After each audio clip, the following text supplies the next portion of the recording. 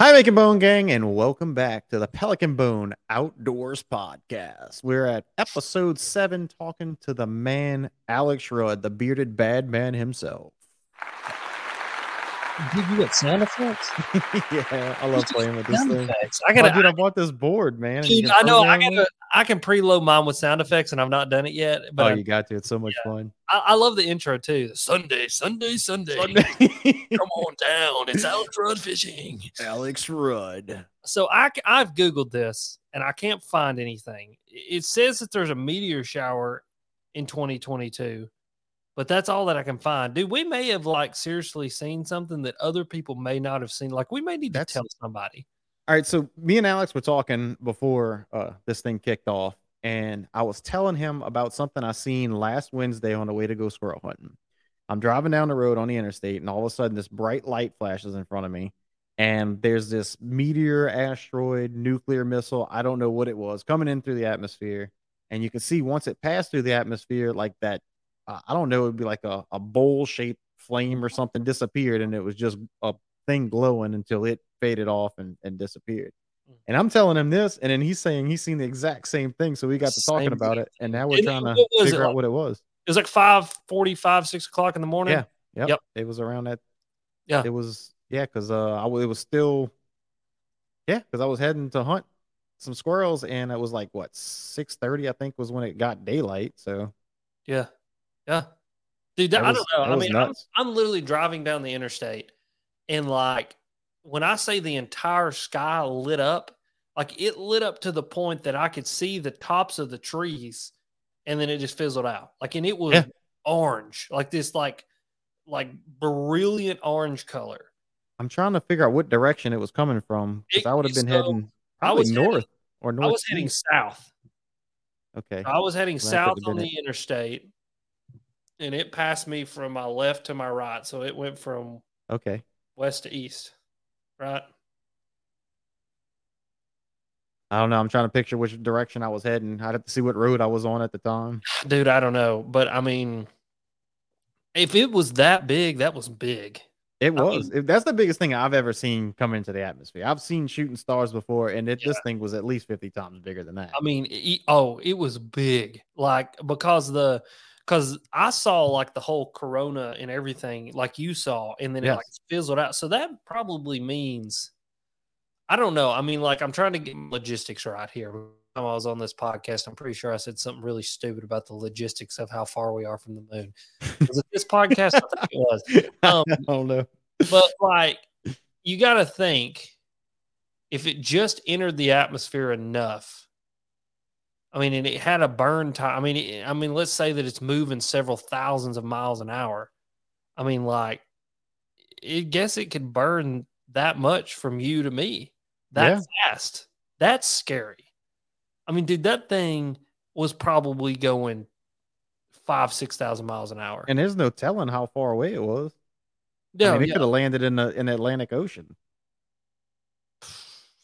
I'm gonna have to report. I'm gonna figure out who I can talk to. I'm gonna find somebody to talk to about that, and ask them what's up with that. That's crazy. Once I didn't see a bright light in a mushroom cloud, then I thought it was a satellite or something. Oh, that's great. Well, here, hold on. Wait, I may have got something. The UAE. Oh no, that's the United Arab Emirates. That's not right. I imagine if it was a nuclear missile, though, you'd see a lot more than one, because once somebody hits a button, that's it. Yeah. Oh yeah. Once they go, they're all going. I mean, unless it was aliens. I mean, that's what Frank said. Old aliens. Might have been. Who knows? I'm trying to find something, and I can't find anything. That's the weird part, is normally two congruent humans living two totally different lives in two totally different parts of the country, separated by literally 600 miles, sees the same exact thing on the same day, which was corroborated with a third person who was with me in the same area. We're the only 3 people that seen it. Dude, what happened? So now I know that it happened.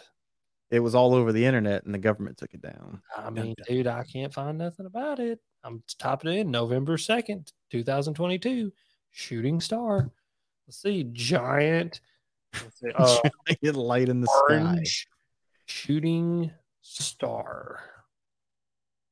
Maybe it was just, maybe all it was, I mean, right here, first thing that pops up, Georgia versus Tennessee.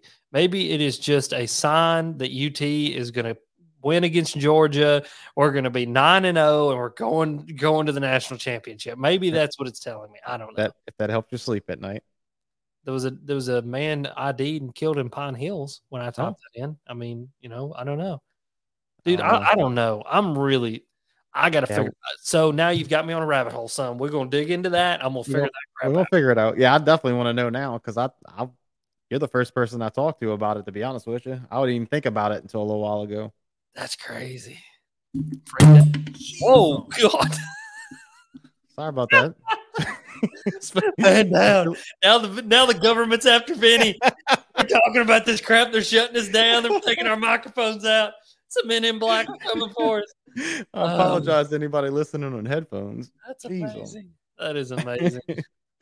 Well, I brought you here today to talk about some fall fishing. I mean, you're up there in Tennessee, so I imagine I'm in Southeast Louisiana. I imagine our weather's probably a little different, especially this early in the fall. Yeah. What's your temperatures out there? Man, it's crazy. Like they're everywhere. We had a couple weeks ago, we had a frost and it was like 40 degrees one day, and today it was like 75. So we're in that weird time of year where it's going like this, and I always tell people it's either going to snow on Halloween or it's going to be 70 on Halloween. This year it was 70 on Halloween. So that probably means it's going to snow on Thanksgiving. It's like they seem to flip flop back and forth. But I was surprised we got cooler weather as early as we did. I mean, we had that, I guess it was probably when it was frost up by you. We got it. I mean, it was I think the high was in the 60s, the upper 60s. Yeah. And boy, did I love that weather. Dude, I don't know, man. It's been wreaking havoc on the fishing, to be totally honest with you. Like all that kind of normal fall stuff that's really, really fun isn't happening. And like the frog bite happened pretty good. I got on some frog fish and did the whole frog bite thing. But then it's like the frost happened and they dropped the lake at the same time, which killed pretty much all the grass. So there's like 2 patches of grass left to go fish. And it's like, it's just not enough grass to hold enough meaningful fish. You know what I mean? Explain that to me, because I mean, obviously, I don't have any lakes that can be dropped by me. I'm out in the, I'm in tidal waters basically. There's some lakes not far, a couple of hours away from here, but I'm not even sure how all of that works. If they drop those or can drop them, or if it's just a natural thing. So, like, is it a reservoir or is it an actual lake? So the lake that I'm specifically talking about is it's just a river channel is essentially what it is. And what they use it for is a flood control pass through lake. And so like if they're anticipating, so let's back it up a little bit. I'll give you the whole spiel. Okay. So the TVA is the Tennessee Valley Authority. Tennessee Valley Authority was put in place during the Great Depression as one of the tools for them to be able to bring the economy back around, bring electricity into the Tennessee Valley, as well as supply electricity to the Manhattan Project in Oak Ridge and help to build the atomic bomb. The TVA's goal was to create a series of hydroelectric dams to do 2 things. Number 1, flood control. Number 2, bring electricity through hydroelectricity. The flood control part of it was because Tennessee and the Tennessee Valley in particular, and the whole Tennessee River system pretty much down through northern Alabama into Kentucky, being the valley and the way that the river lays out, was prone to extreme flooding. And flooding to the point where, it helped crops and it helped to kind of be a fertile, here is fertile, as fertile as the Tennessee Valley. That's right. It, raising Arizona. Well, it helped in that because of all the nutrients and stuff, but it was also devastating in some ways, especially when we had too much rain. So these dams are, and the way these lakes fluctuate is in order to prevent flooding. So in the winter, the reason we have a winter drawdown is because couple reasons. Number 1, there isn't as big of a demand for power because everybody isn't running their air conditioning as much, so we don't need as much water. But number 2, where I'm at in Tennessee is actually considered a deciduous rainforest. So we get as much rain in Tennessee during the winter months as some parts of the rainforest will get. Really? Yes. So that's why, you see this extreme flooding in the winter months here. And the classic a few years ago when Ott won, there was that big flood that brought in all that muddy water. That's where that comes from, is we get a massive amount of rain in the winter. So what they do is they draw these lakes way down in preparation for the massive influx of water that we're going to have during the winter months. And that helps them to be able to regulate the water levels and be able to keep these, the valley from flooding essentially. Now, it doesn't always work and we still get flooding, but it's not to the devastating amount that it would be otherwise. So that's the reason that they draw down these lakes in the winter. Now, the lake I'm talking about in particular is a pass-through lake that the water level fluctuates anywhere from 6 inches to a foot almost constantly. I mean, it's just like this all the time. And the reason they're doing that is they're passing water through that place from the big lake, which is Norris above it, and into the bigger lake below it, which is Watts Bar, just to help with, managing that water fluctuation back and forth. It also helps to create power because there's water flowing through 2 different dams, and there's a coal power plant on that lake that they're transitioning to a nuclear power plant that's all driven by water flow. So, I mean, dude, it's a big power making system. I mean, it's fascinating, really. It's amazing. Yeah, it's really, really the fact that you know all of that and walk me through it that beautifully. Hey, I've studied up on it just a little bit. It's kind of like, dude, honestly, those dams and the functioning of those dams is how our bites work. Like those fish function on dam fluctuations and lake fluctuations. Like it's crazy. But what happened on that particular lake is, so you get this matted vegetation, and normally summer through most of the fall, they'll hold that lake up and they'll drop it 4 to 5 inches maybe. And what happens is about this time of year, they'll drop it about a foot. Well, most of my like really, really good grass mats are only in 2 foot of water. And so what happens is when they drop that water, that mat collapses down on top of itself. It forces the fish from under it because there isn't that, cavernous space underneath it. And then when the frost hits the top of it, kills all that grass breaks up. And when the water comes back up, it breaks the grass up and the grass goes away. And so that's what happens in that particular case. But I mean, when you're talking about it as a whole, most of your big river system lakes, Loudon, Watts Bar has a drawdown, Chickamauga has a drawdown, but you're talking 2-3 feet. Now your reservoirs, Cherokee, Norris, Del Hollow, those places, you're talking 25-30 feet of drawdown. Wow. Like Norris Lake is already down probably 35 feet. How do they work boat launches? Our ramps are extremely long. Jeez. Yeah. Now, like Chickamauga will get so low that there's 6 of the 8 ramps on the lake you can't get a boat into. Like it's just impossible. But like Norris Lake, a few of the big ramps that I put in Douglas at the dam, I mean, like those ramps I've seen them so low that the ramps are out of the water. That's very, very rare. That's like when they're preparing for a big storm to come in, like one of these late season hurricanes that we sometimes will get, something like that. But like, dude, I mean, those ramps are 65, 85 feet long. I mean, they're huge. You back down and just keep backing and backing and backing, backing and backing, and finally hit the water. But yeah, that's nuts. Mm-hmm. Yeah, so I gotta get up there so I can actually see all of this. So I can have a better idea and understanding of how those lakes work. Cause dude, it's cool, man. I mean, you're more than welcome to come up. Dead of winter, it sucks. Like it's cold, but man, they bite.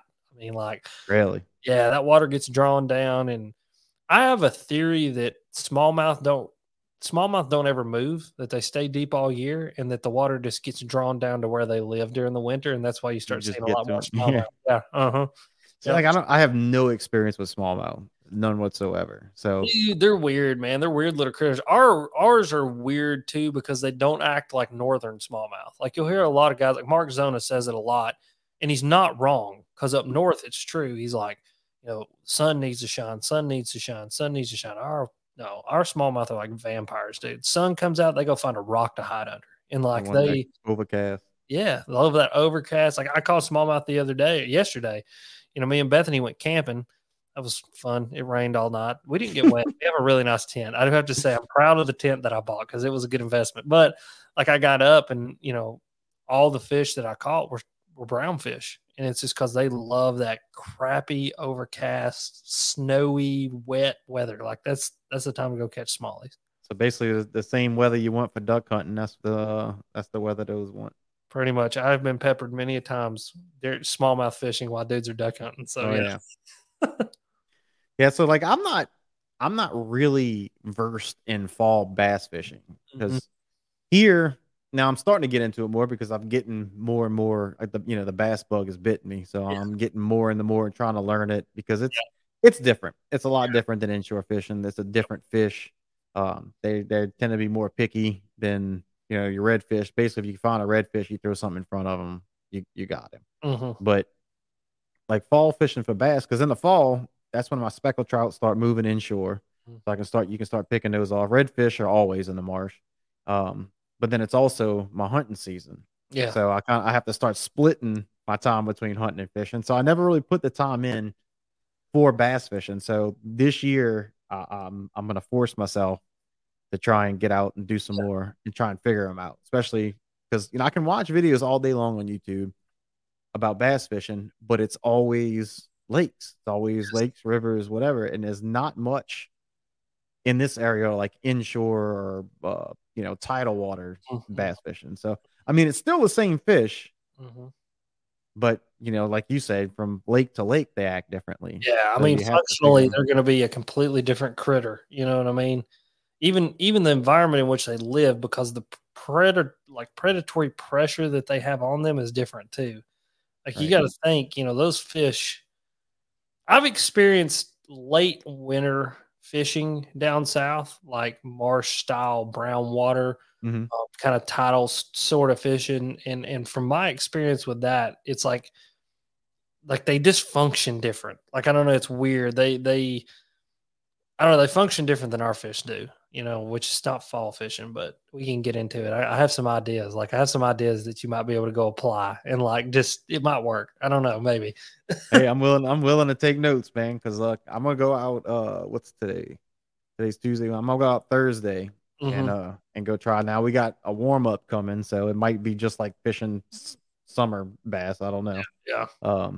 But that's like, so how much do you think weather versus lunar and stuff like that, length of days and everything matter?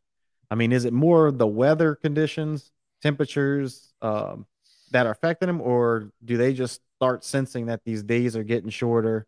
Um, I don't know. The moon's sitting at a different spot in the Yeah. sky. I don't know. Yeah. So to be totally honest, I can't give you a scientific yes or no.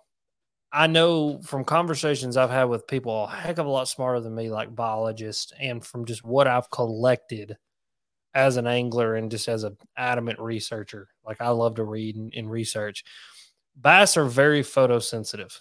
So what that means is, not like Jeffrey Dahmer, hey, hold still, I'm going to take a picture. Um, but meaning like their association with light and the amount of light that they get is very important for the way that they function. Now, that corresponds also with water temperature, because you got to think less sun we get, less warm the water is going to be. So they're also very temperature dependent as well. That's because of their photosensitivity as well as their being cold-blooded creatures. I mean, when they're cold or when the water's cold, guess what? They're cold. Yep, they're cold. Like it's just the way that it is. It's like an alligator or any other, reptile. Bass isn't a reptile, but it is, it functions on sunlight and the amount of sunlight that it gets.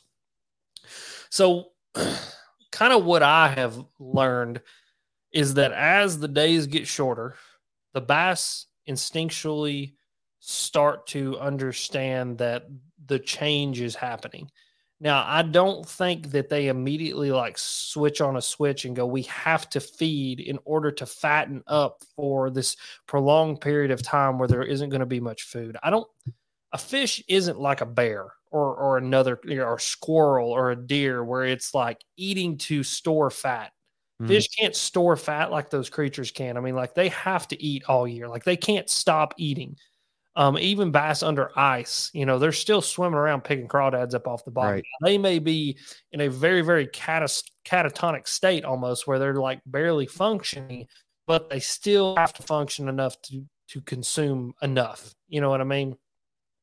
And so like when people say, these bass are putting on the fall feed bag, they're not doing that in order to store fat.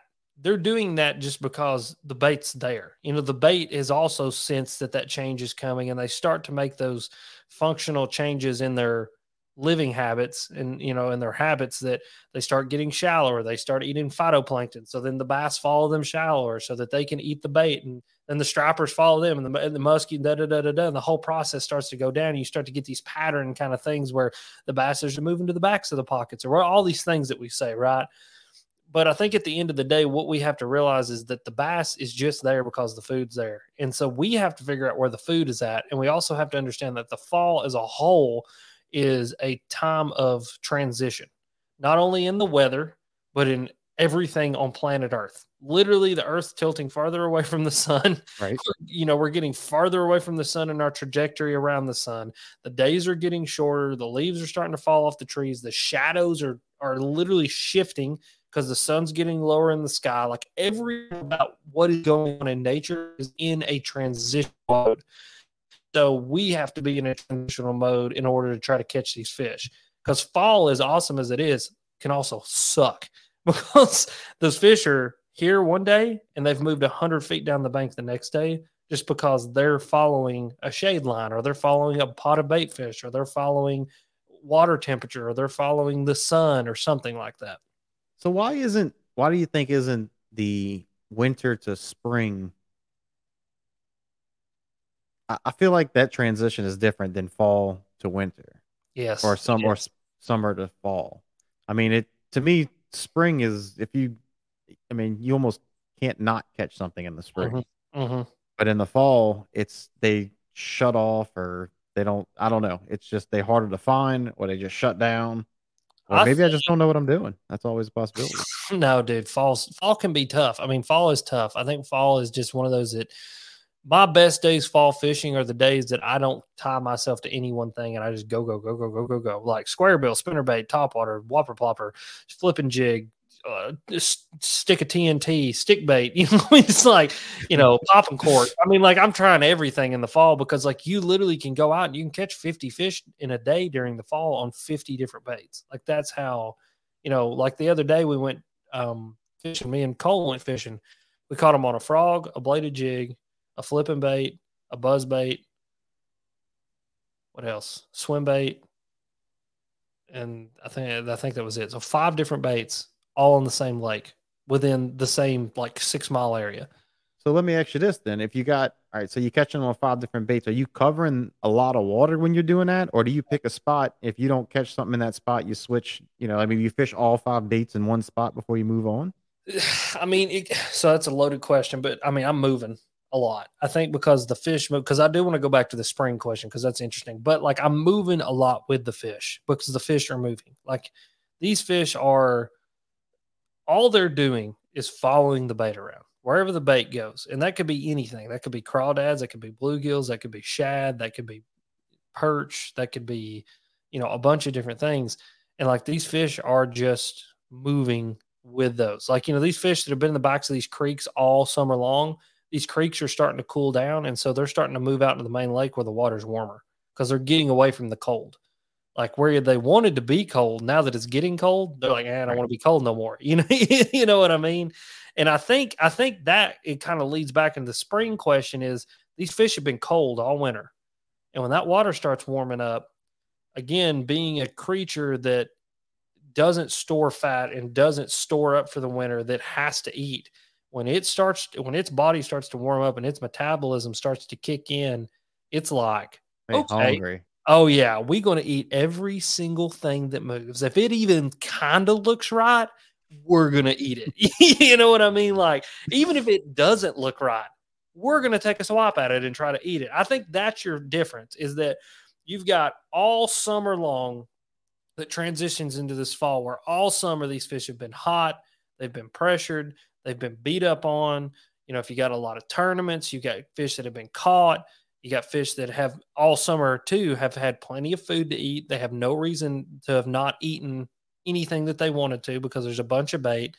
And so as they start to go from fall into winter, you just have fish that are stressed out. Now, there is a tipping point there in my experience where it goes from like, okay, we don't have to eat. Like we've still got plenty. We're still, coming off this summer pattern, to where the water gets to a certain degree point where they're like, okay, now like I have to eat something now. Like the water is getting colder, like to keep my metabolism going and to kind of talk, what I was talking about earlier, to keep me moving because they're not storing, they have to start eating. And so for me here, that's sub 55 degrees. Like when the water hits 55 and below is like when those fish really 60 and below. But like that 55 is kind of that magic number where these fish are like, okay, we're going to start like shoveling things into our mouths now. And same thing in the spring. I mean, you got to think about it. 55 and above is when they're like, okay, we're going to start shoveling everything into our mouth now. Right. And so I think that's kind of, I don't know, just to kind of get a grasp on fall as a whole is to think of it as, hey, this is a transitional time. These fish are transitioning. The world is transitioning. I mean, like everything is changing, and you have to be willing to change with it. You know what I mean? So I'm gonna be bringing out the October box for Monster Bass because I've opened it up, took a peek in it, but I hadn't had a chance to do anything. So we got the suspend and jerk bait, we got a underspin, a buzz no chatterbait, and what was it? The not a wacky rig. Ned rig? No, not the Ned, Drop the one shot? up, the one up Drop from shot? that. No. No. Why can't I think of Head? it? Shaky head. Shaky head? Shaky head. Thank Shaky head. you. There you go. Yeah. Yeah. So I'm gonna put each one of those on because that's pretty much covering everything. I mean, dude, and that's it. I mean, like you got to have them all, right? I mean, like have something that looks like a little bit of everything. You know what I mean? And I think that's the best. That is like my number one piece of fall advice is like you hear all these videos and they kind of get on my nerves. Is like, well, the bait fish are making their transition to the backs of the pockets and all the bass are going to be in the backs of the pockets. It's like, you know how many fish I've caught on main lake points in the fall? It's like these fish are everywhere. Yeah. You can, like, I caught one in the back of a pocket the other day. I also caught one on a main lake bank. We also caught 5 throwing a bladed jig down a main lake bank. I mean, like these fish are everywhere. Now, see, I think it's important to learn the rules and then break them. So you learn where the bass are supposed to be, Yep. but Yep. they're still a wild animal, and Yep. there's still so many factors that you don't know is happening. Exactly. I mean, the majority of the time, the majority of the fish might be in those back pockets, but when you go that day, so you got to learn the rules, go test it out, but then you need to know how to break them and go try something else. Exactly. Exactly. And I mean, there's merit to all that stuff that you read and that you listen to. It's just, I think, like you said, you need to break them. Like, You be can't get with it. hung up on it. You cannot get hung up on it, especially this time of year, man. I mean, like, I was like the other day, I got 5 blowups on a frog in a mat. One of them was a good one. I went and fished 4 other mats and didn't get a bite. Right. Like it's like, dude, there's no pattern in them in the fall. Now, there's a certain point at which you can start patterning them, right? Like when the water gets cool enough, but we're not at that point yet, especially not here. All of the south, the north, the north's there, right? Because it's just different. Like, dude, us guys in the south, we're not there yet. Like, we've still got 70 and 80-degree days on the horizon. I mean, like, Yep. it's part of living in the south. And so we have to just be a little bit more versatile in our approach and have a little bit of everything tied on and ready to go. I mean, rule of thumb, yes, look for shad. Rule of thumb, yes, look for bluegill. Rule of thumb, if you find crawdads, yes. I mean, the other day did a little spotted bass catch and cook. That was a fun video, by the way. They did taste phenomenal. But did a little necropsy on them, and those fish had log perch and crawdads in their stomachs. So you got to think about that. If you throw a spinnerbait all day, there may be a segment of those bass that you never even touch because they were more Yep. focused on crawdads and log perch. Or you don't get any bites because all of those fish are focused like this on the bottom because that day, for some reason, they're just like, we're going to swim around and eat popcorn off the bottom all day Right. long, and Heads facing down. yeah, and that's the kind of, I mean, like, dude, that's I told my buddy, I was like, how many of those fish did we fish over because we weren't dragging something on the bottom? Like, how many of them did I just get to react to the buzz bait that if I would have drugged something on the bottom, instead of getting 6 bites, I would have got 16 bites. That's the kind of mindset. You just throw a little bit of everything because it was great example. Last year. Yeah, last week of October, It was 85 degrees here. Water temperature is 67, 68. Like, so, we're going into November and the water temperatures are still almost in the 70s. Dude, I fished all day long. And this kind of goes into another tip about fall fishing that's going to break the first tip that I gave you. Because this is breaking those rules. I fish all day long, doing everything you're supposed to do to catch them during the fall. 3 o'clock rolls around, 4 o'clock rolls around. Sun's low in the sky. Shadows are really long. Throw a Cinco up on the bank. General. It was a June bug general. Berkeley general. Throw it up on the bank. Don't. Catch a 20-incher. Okay. Throw back in there. Don't. Catch another one. Proceed to sit there for about 15 minutes and catch a fish every single cast for 15 minutes. End up, I think my best 5 on the board for a kayak went like 89, almost 90 inches. Those fish, for some reason, I think it was the shadows, sat right off the break all day long. And then all of a sudden they just moved in there and I found a pile of them and I caught them. And so the second tip is this time of year too, if you do get a bite in an area, make several more casts in there, because normally if you find one, you're going to find 6.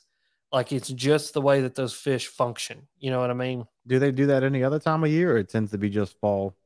Summer, when they get on those schooling patterns, like offshore schooling patterns and stuff like that, the shallow water bite, not so much. They won't school up. But fall for me is when I've seen that the most, is like if you get one bite, make 6 or 7 more casts back in there. Like, and you would think and what was funny about that scenario is even after I caught those fish like that, I kept casting. And on like the 10th cast, after I caught the last one, I caught another one. It's like they're sitting there and there's just something about the way their little brains function that all of a sudden they're like, oh, I'm going to eat it now. And they eat it. You know what I mean? It's like Jerry, the stupid one's the only one left. Jerry's like, hey, guys, it's a purple worm. And it's like, I don't know what it is, but that's another tip for fall fishing is move a lot. But if you do get a bite, anchor down for a few minutes. Like, give that area a good solid at least 8 to 9 casts, because within those 8 to 9 casts, you could literally catch your limit twice. You know what I mean? But then like the rest of the day, didn't get another bite. Tried to run a pattern, tried to look for something, didn't get another bite. And I think right at the end of the day, I went to another area of the lake, threw a frog, and I caught one. Like, it's just like, you would think, hey, this is this, and this is what this is supposed to be. But you go run it, and it's literally like this picture you have in the background. It's hilarious. And this is literally kind of what it looked like. You had your main channel and then another channel flowing into it. And that river channel was flowing back and eddying, and they were sitting in that eddy.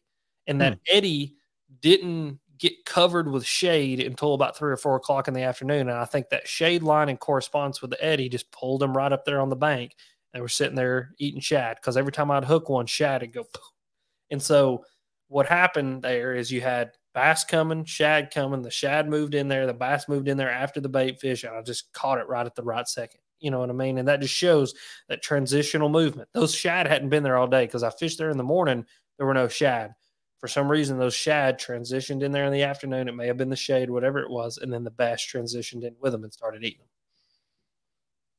I'm trying to think. I can picture a spot that I'm probably going to try Thursday that has a canal running into another canal, and depending on how the tide's falling, there's a spot right across from that where the water will come drain from the marsh. And last time I went out, I caught a decent sized bass right there. So, and that's been a good spot too.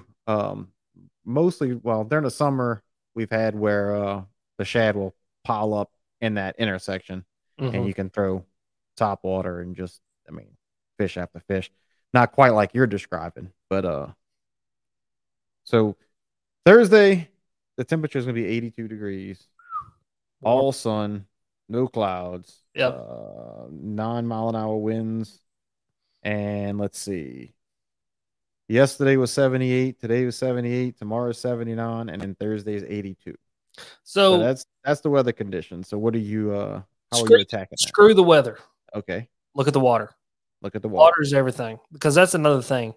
I told you a couple weeks ago it's 40 degrees here for a high. Me and my dad went fishing on that day. Water temperature was still 68. That cold snap did not affect that water temperature that much. You know what I mean? Like it Mhm. wasn't enough. Like we went out there and we're like, we're gonna crank a crankbait, we're gonna drag a jig, da da da da da. And then you get to the lake and you look at the water temperature and you're like, oh hell, they'll eat a top water.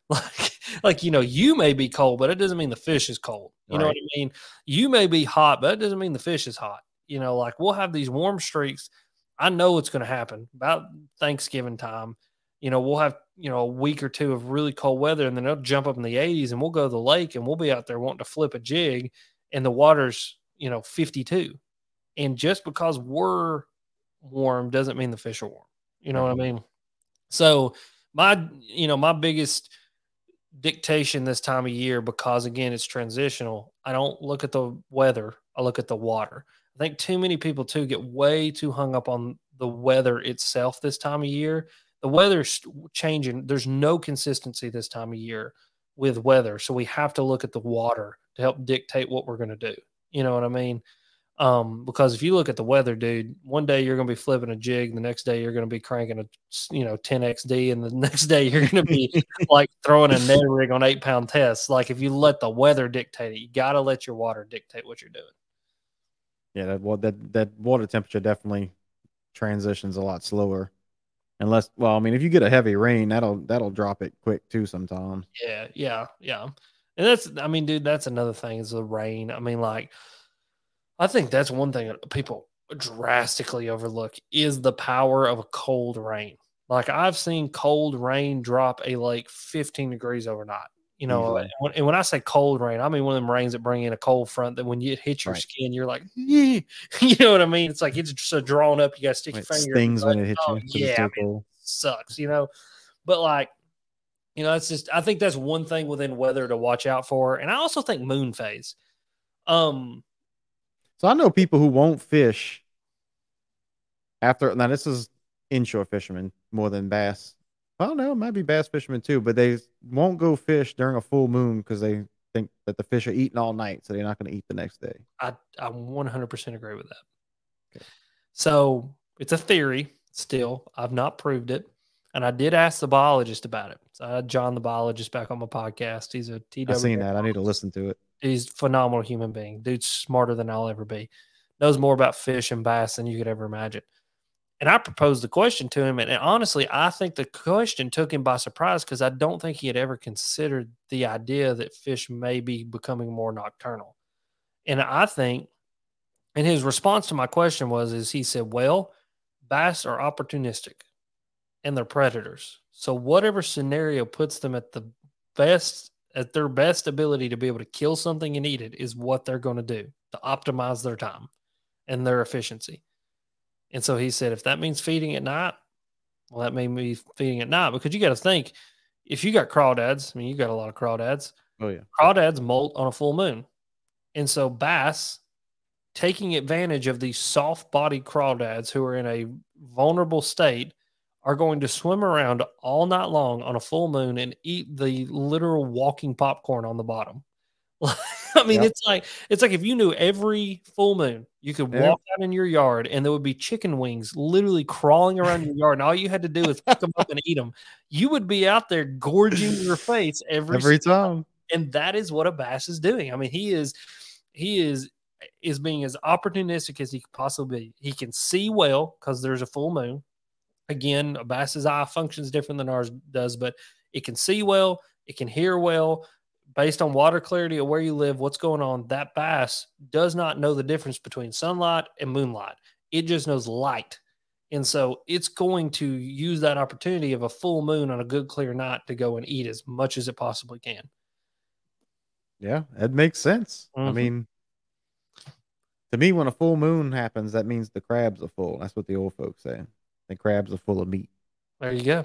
I mean, and then you see, there's a perfect example of that's a time that us as humans go, this is this opportunity to go to get this thing that we like the most because it's the best time to be there. And if all that we know about bass is true and the studies that they're doing are true, that bass can smell the caloric intake of some pieces of bait, then you've got to think these dudes are just sitting around biting at the bit, waiting for a full moon. And then they're just like, oh yeah, the crabs are full. You're going to have to go back with that caloric thing. Okay. Explain that to me. So, long story short of it, another time I had the biologist on, unprovoked question. For you guys that don't know, I work with Pure Fishing that owns Berkeley. So Berkeley, they're big into the scent game, right? Like that's their selling point on their baits. Everything that we do, we put scent on it because scent is the king in Berkeley's eyes. And for years, I'll be totally honest, I was not bought into the idea that scent did anything at all. I didn't think a bass could smell what we think it can smell. Well, unprovoked, I asked the question to John the biologist. I said, what do you think the most important sense that a fish has is? And he goes, well, from studies I've seen, it's probably their scent. He said bass are able to smell the caloric value, or they're doing studies that show that bass can smell the caloric value of different types of bait, and they will choose what to eat based off its smell. Artificial bait, we're talking. No, real bait. Real bait. Okay. Everything. So they can decide. So if there's a crawfish and a minnow and he likes minnows more than crawfish, he's going to leave the crawfish and grab the minnow. Yes. Instinctually, the drive to spend less calories consuming more calories is going to outweigh one or the other. And they're doing that based on smell. So olfactory system, visual with their eyes, visual system, and then their lateral line. So if those three things being something that has provided them with value in the past, functionally they're not processing it like we're processing. They're not having a logical thought about that. But instinctually, if it's been rewarded, then they are going to go after that thing more. That's awesome. Yeah. So that's why I think, like, when you look at Michigan smallmouth, for an example, these things are freaks of nature, right? I mean, you've seen some of the pictures that I've posted. These things, 19 inches long, 5.5 pounds, literally built like footballs. Like, you think football smallmouth, these are those smallmouth. Those smallmouth primarily are goby and crawfish eaters. The reason for that is gobies and crawfish are full of everything that is good for a bass that makes them fat. And they're also really, really, really easy to kill. I mean, like, dude, there's some of these lakes up north that literally the bottom moves because of the crawdads. Jeez. Like it is no joke when I say this. Like, we pulled up to a boat ramp one time. I told Ben, I was like, hey, look at that crawdad. Hey, look, there's another crawdad. And then I kind of got to look and I was like, dude, the entire bottom is moving. And like, literally, it is hundreds of thousands upon hundreds of thousands of crawdads that are just crawling all over each other. And they're just crawling. And the bass, dude, I mean, all they got to do is swim around and just. Sounds like I need to go up there and bring some crawfish nets. Hell, dude, the problem is they're called rusty crayfish, and they're about that big. They're literally like the size of your thumb. Like, their entire, like, claws, tail, and everything is about as big as your thumb. It just means I need to catch more of them. That's right. It's thousands of them. But I mean, so like you if you were to take that smallmouth, I mean, what's the thing that he is going to want to eat the most? The easiest, most caloric, valuable thing. And that's going to be the crawdad. Now, can you get them to react to a jerkbait? Absolutely. That lake that I'm talking about, we throw jerkbaits and they smash them. But I think that has a lot to do with an instinctual thrashing out at something. Like you flash something shiny in front of their face, their body can't literally help but try to kill it. You know what I mean? But if you really want to get down to the bare bones of like, what do I need to throw to get these bass to eat, like with intention, like intentionally eat what I'm throwing and not just react to it, then it's going to be a crawdad. But then we get into the idea of, like, if they're surrounded by real popcorn, throwing fake popcorn at them, it's really hard to get them to eat it. And that's when I think sometimes fall transition kind of talk here is that's why these reactionary baits do so well, is because sometimes in the fall, I think that there's so much for them to eat, that's still not hard to eat, that you have to get them to thrash out in a reaction. Don't try to mimic what they're eating, because if you try to mimic what they're eating, I think a lot of the times they're just going to ignore it because there's 1,000 of the real thing in an area. Why the heck are they going to take any time to try to go hit this thing that isn't exactly what they've been eating before and getting, rewarded with calories? You're going to have to get them to, a jerk bait, a spinner bait, something that's flashing. It's got a lot of movement, that's violent, that's going to it just hits that instinct. It goes, I got to try to kill that. And they just try to grab it, and that's why I think things like top waters, buzz baits, plopping style baits, jerk baits, spinner baits, these more violent, more aggressive styles of, reactionary style baits work so well in the fall is because you're just getting a pure reaction out of the fish. You're not actually getting a fish that's wanting to actually consume what you're throwing. Like, it's not looking at it and going, that's a bait fish. I want to put that in my mouth. It just flashes in front of that fish's face, and it's like the instinct just gets, lizard brain, little switch gets hit, and it's just like, I got to kill it. And don't have time to think, just done. Yeah, just kill it. I mean, because like that's another thing I think a lot of people don't realize is like there are studies that have been done, and I've seen videos of, like fish in tanks and stuff like that. Those fish literally, once that switch gets hit, they can't keep their body from going and trying to kill that thing. Like, it is a total brain dead, instinctual attack. And yeah, there's moments at which the brain kind of switches back on and like they'll stop or they won't eat something, or there's that last minute kind of draw. Like we've all seen fish do that. Mm-hmm. You know what I mean? Like they'll get blasting towards something and like the last second, it's like their brain goes, whoa, that's not right. But like most of the time when you have one like T-bone a jerk bait, it is because it is purely out of just instinct to go kill. So that's what's awesome about having my pool pond downstairs. I got 2 bass in it, and it's been awesome watching it for, as long as I've had it. And I have a bass in there. He's probably a solid pound, or getting close to it. And then one that's maybe half that size, maybe a little bit less. And I'll go down to the little canal by me, and they got a ditch that the water flows in and out depending on the tide. And they get these the little finger mullet in there.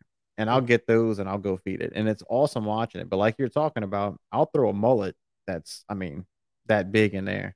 And that big one will grab it. And you got this much of his tail sticking out of his mouth until he can use his crushers to work it down. Yeah. When I drop that next one in there, if it swims next to him, he does a little charge at it, even though he's still got that fish hanging out of his mouth. Like, he's not going to eat it. You can't even open your mouth. Yeah. But he still has to do that little chase action. Yep. So, to that point, I've seen it in the pool pond. Yeah, it's involuntary, dude. Like literally, like I like to imagine it as like a little switch, and it's like there's a little dude in there, and when something hits the water, it just like the switch gets hit, and it's like the little dude's trying to jump up and grab it to pull the switch back down, but until he gets a hold of it, that bass is on autopilot. Like, he is in this death mode. You know what I mean? And like they'll just smash something, and it's crazy, man. Another thing I noticed too down there with them basses, since there's 2 of them, the competitive nature between the 2 of them. So if you can find bass schooled up, or even just 2 next to each other, because I've fed them every now and then. If I don't have time to go get the mullet, I'll go get night crawlers. I'll just get night crawlers. We got a gas station up front that has a little refrigerator full of night crawlers you can get. And I'll keep those in my fridge. That way, if I don't have time, I can just go down there and feed them. And I'll start feeding them. And like the little bass, he's a lot faster. So he'll just come snatch him out my hand while waiting for the big one. So he'll get full, and I'll put that worm in that water, and he'll try and hurry up and get it. He'll sit there and stare at it until the big one gets close, and he'll run up and grab it, and then he'll spit it out because he's full. He doesn't even have any more room, but he's got to get it before that other one gets it. Yep. And dude, that's the thing about bass. I think a lot of people think bass school together for some sort of, I don't know, family structure, right? No, they're just together because following the bait. Yep, they're following the bait. It's an instinctual, hey, there's other things here like me. I'm going to get around these other things, but it's also an opportunity to eat, because if there's more of them, then it's easier for them to corral and to eat. And so, like, dude, bass is kill or be killed, eat or get eat. You know what I mean? Like, it is kind of like going to a buffet. You're not all them people in there. You're not eating together, but everybody's there because that food's at that buffet table. Exactly. It is exactly right. You know what I mean? And the biggest, fattest, meanest one is going to be the one that eats first. Yeah. You know what I mean? And so it's you don't go cut him in line. That's for sure. Because he's going to freaking stab you in the neck with a fork. And I mean, those bass are the same exact way. Dude. They are like, it is just a competitive nature. Like that's why the other day, great example, catch one on a buzzbait. There's literally one trying to beat the other one's brains in to get the buzzbait out of its mouth. And it's because it is eat or be eaten. That thing has food in its mouth. The switch has been hit and I'm in kill mode.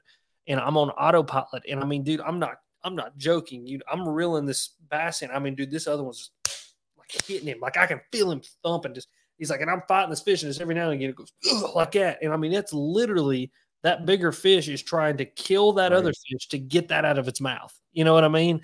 And it's a competitive nature, and that's going back to that what I said earlier. You know, fall tip: if you catch one, throw back in there 6 or 7 times, because there may be 6 more that are all sitting there waiting to compete, and have follow-up baits. That's one thing that starts happening to me a lot this time of year is there'll be 4 or 5 of them fall it right up to the boat.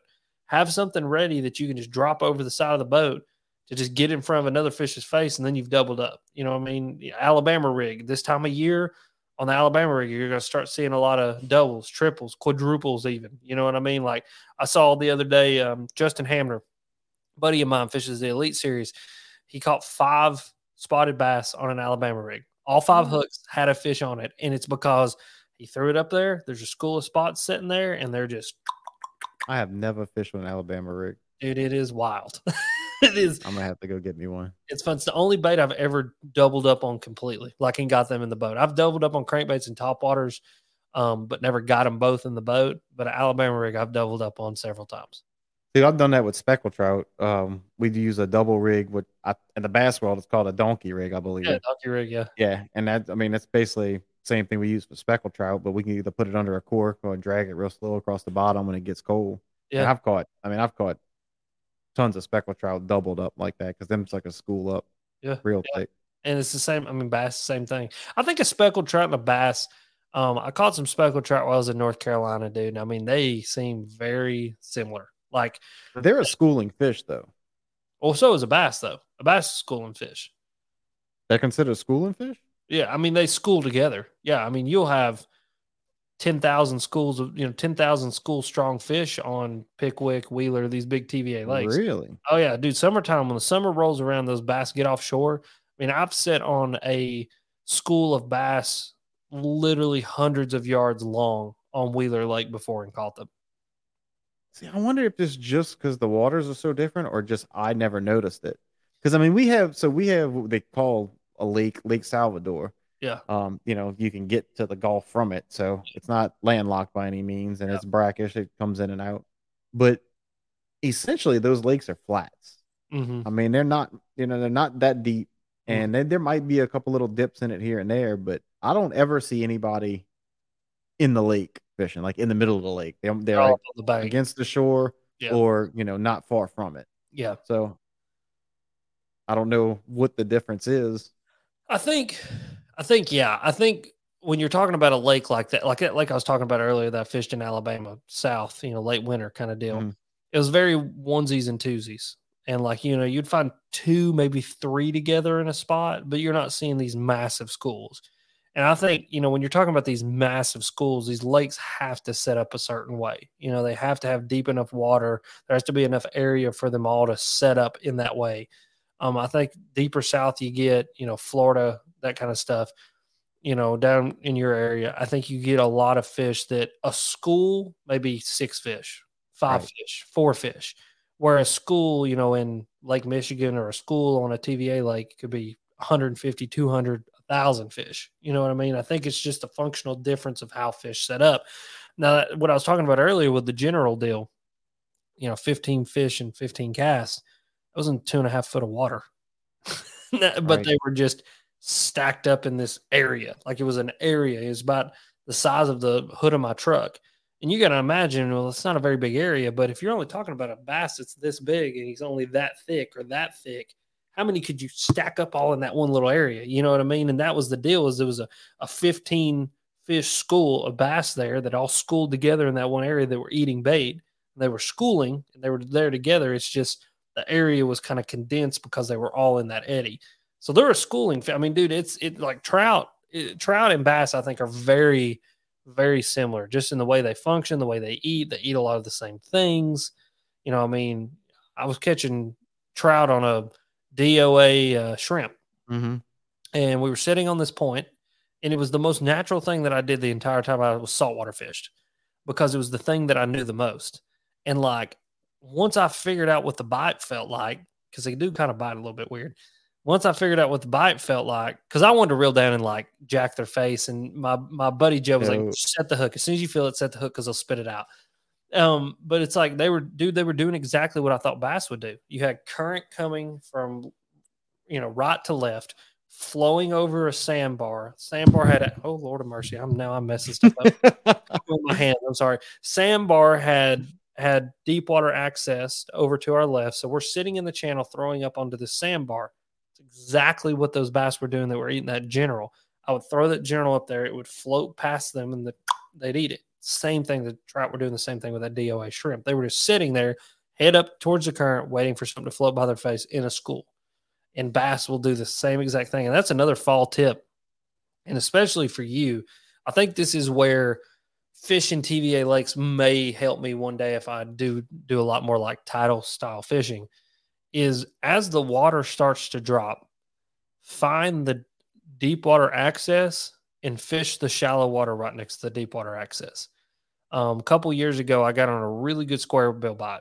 They were dropping Lake Chickamauga, and I was running from bridge to bridge to bridge, fishing the bridge pylons and the riprap around the bridge, because these bridges would open up into these massive creeks, and that bridge was the natural choke point for all those bass and bait fish and bluegill and crawdads to have to go to and go through to get out to the main lake to get to their winter spots.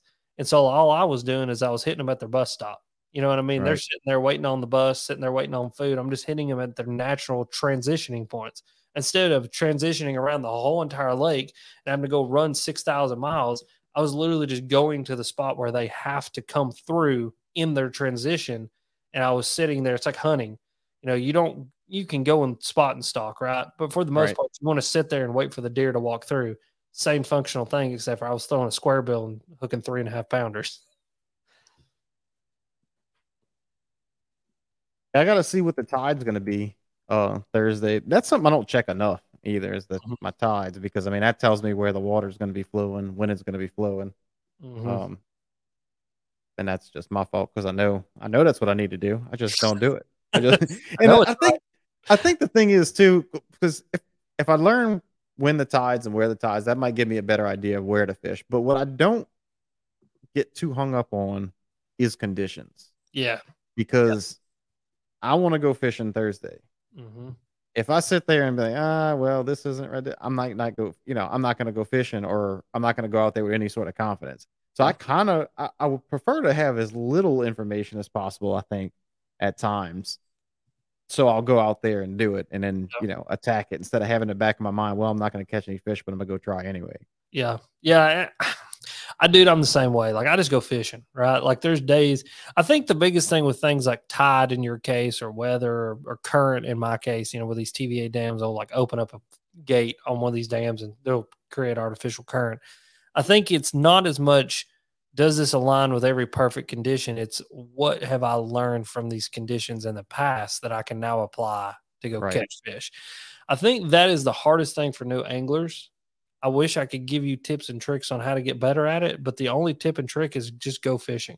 Time on the water. Yeah, time on the water, man. And I know that's cliche as it gets. Like, everybody hates to hear that, but it's just like anything else in life. You want to get good at guitar, play your guitar. You want to get good at picking up women, go pick up a lot of women. But it's like, dude, like, it's just time on the water. I mean, there are situations now that before I would be frustrated not knowing how to catch a fish, but because I grinded it out, and I've seen that set of circumstances before, now I don't get as frustrated anymore, because I've got this catalog of ideas that I can go run 6 or 7 things, and hopefully one of them will work. And if not, there's another learning opportunity for me to go, okay, what did I do wrong? What did I do right? What can I do better? And how can I catch more fish?